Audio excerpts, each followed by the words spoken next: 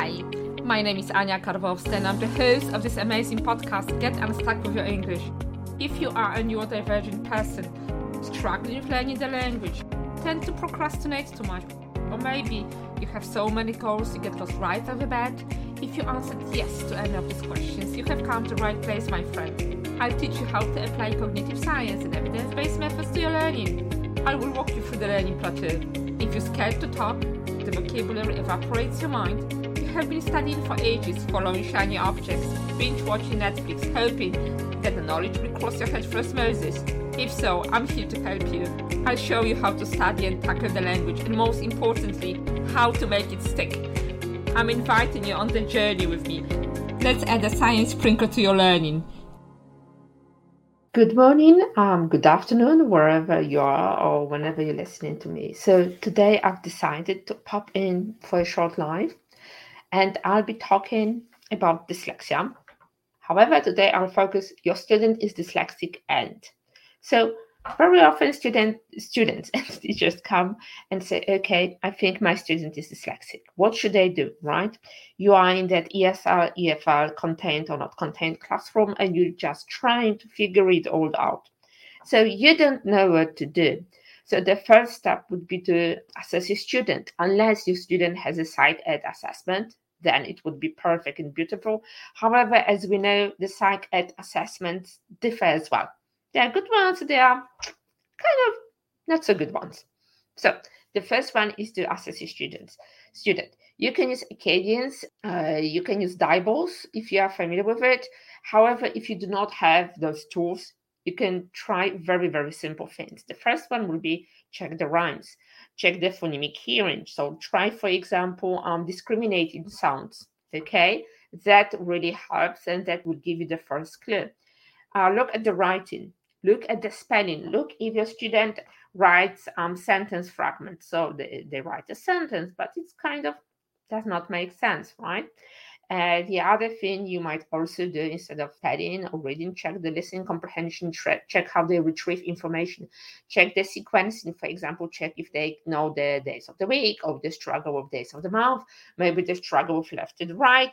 What about the writing? Do they do the letter reversal, like P and B and Q and W and V and D? That's like a red flag when it comes to dyslexia. So this is something you can look into.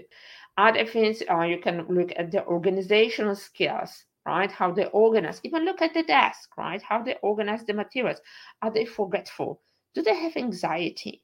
For example, are they willing to answer, or are they those kids who just sit in the background quietly, right? And they just wait for the lesson to be over. So these are the short things that you can really do, or you can observe in your classroom. And that does not mean that your student is dyslexic, but you can see that there are some, let's say, underlying issues and that you should dig a little bit deeper, right, to see if there is something more. Now, look at your student and check the writing, for example. Very often, dyslexia likes to come hand in hand with other challenges. So the student might be dysgraphic. The student might have attention issues, right? So look at the writing. These are the things you can do right away in your classroom, and they do not require a lot of work, really. You can look at the pencil grip. If they have physical education at school, I know you don't have a lot of time and you're busy and you're just always prepping and this and that and going to PDs and you do not know where you should put your hands in. However, if you teach at a state school and kids have physical education, you can ask the physical education teacher, for example, to check the hand grip or how they kick the ball. Let's say, ask the physical education teacher. I know, it's like you are busy. I totally get it. However, just try and ask physical education teacher, and ask the teacher, hey, could you do me a favor? I'm sure all of them say, yeah, for sure. Ask them to play with the student for 2 minutes and ask the kid to kick the ball. See, what leg do they use when they're kicking the ball? Try to ask them to, for example, throw the ball to the kid and see what hand they are using. Are they using the hands interchangeably or not?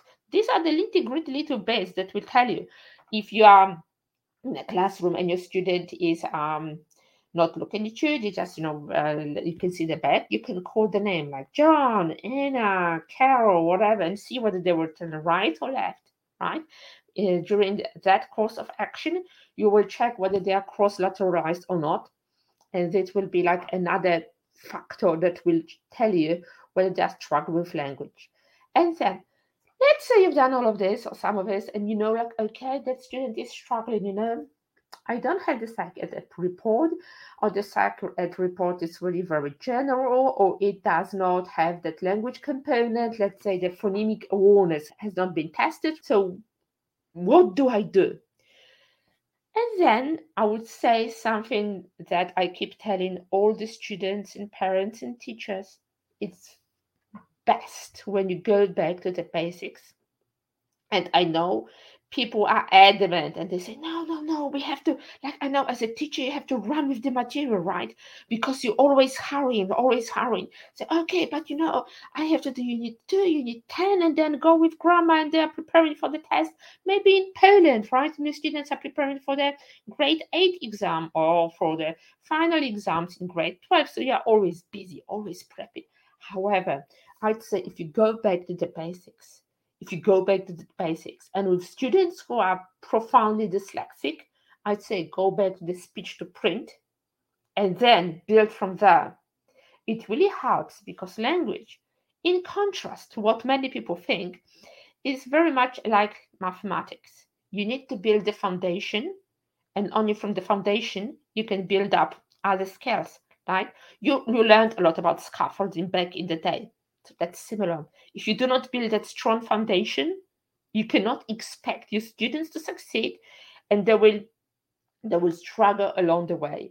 So I'd say build that foundation. If your student is mildly dyslexic, sometimes you have students who have like mild symptoms of dyslexia. For example, they struggle only with grammar, or they struggle only with spelling, especially with English. Like just a side note, I remember back in the day, a long time ago, when I was starting my teaching career, and I could not understand why some students prefer German or Spanish over English. I said, oh, come on, like English is a lingua franca, right? We all speak it, and the news, the television, everything is in English. But then it dawned on me in the course of my own work when I was trying to figure out what to do with my students. I was doing lots of PD courses and studies, etc., right?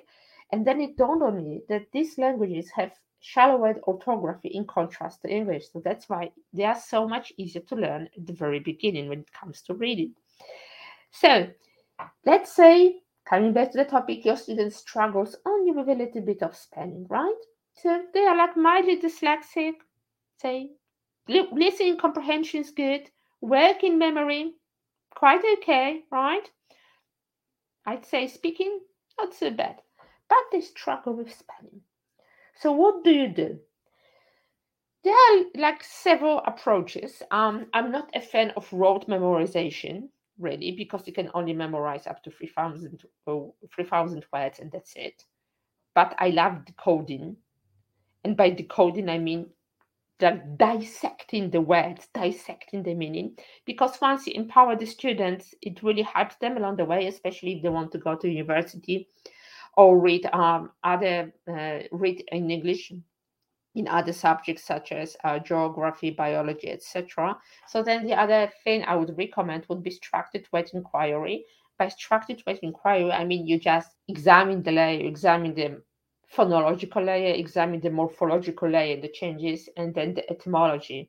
It really empowers the students and it leads them to understand that the English language, in contrary to lots of people say, even teachers, English language does make sense.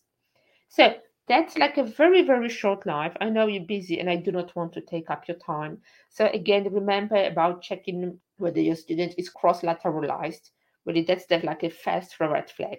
Check their phonemic awareness, phonemic hearing. It really will tell you so much and it will make your life so much easier along the way.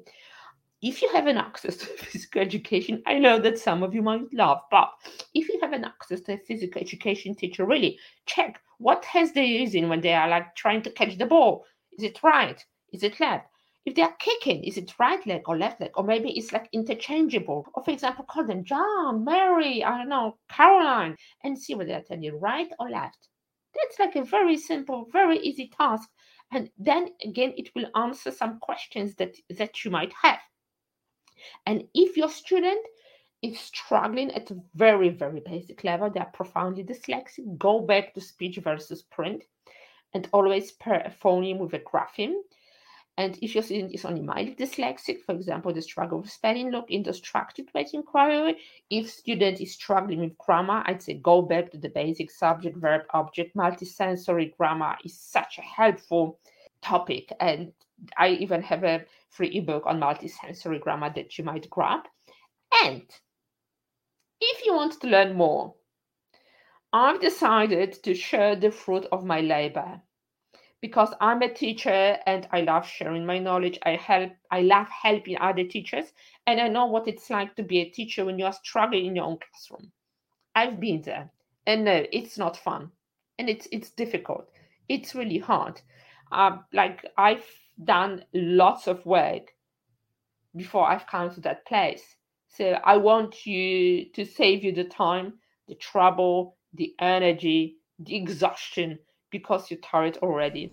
So I just wanted to remind you that there is still time, 11 days, the clock is ticking, to sign up for my writing workshop, Unlocking the Power of Words. I'll teach you how to teach writing to dyslexic EFL students. We'll start with the pre-alphabetic stage. We'll finish at Cambridge exams. It will be very comprehensive. You'll receive lesson plans, exercises, lesson templates, all my knowledge. I will put all my knowledge into the workshop. And besides, you also get access to me for 2 weeks once I've run the workshop, so you can ask any questions. You can bring your students writing samples, ask me anything and everything. I highly recommend it. It's only 37 Canadian dollars, and the price will go up once I run it. So other than that, have a lovely day, evening, afternoon. Stay safe, healthy, and talk to you soon. Bye.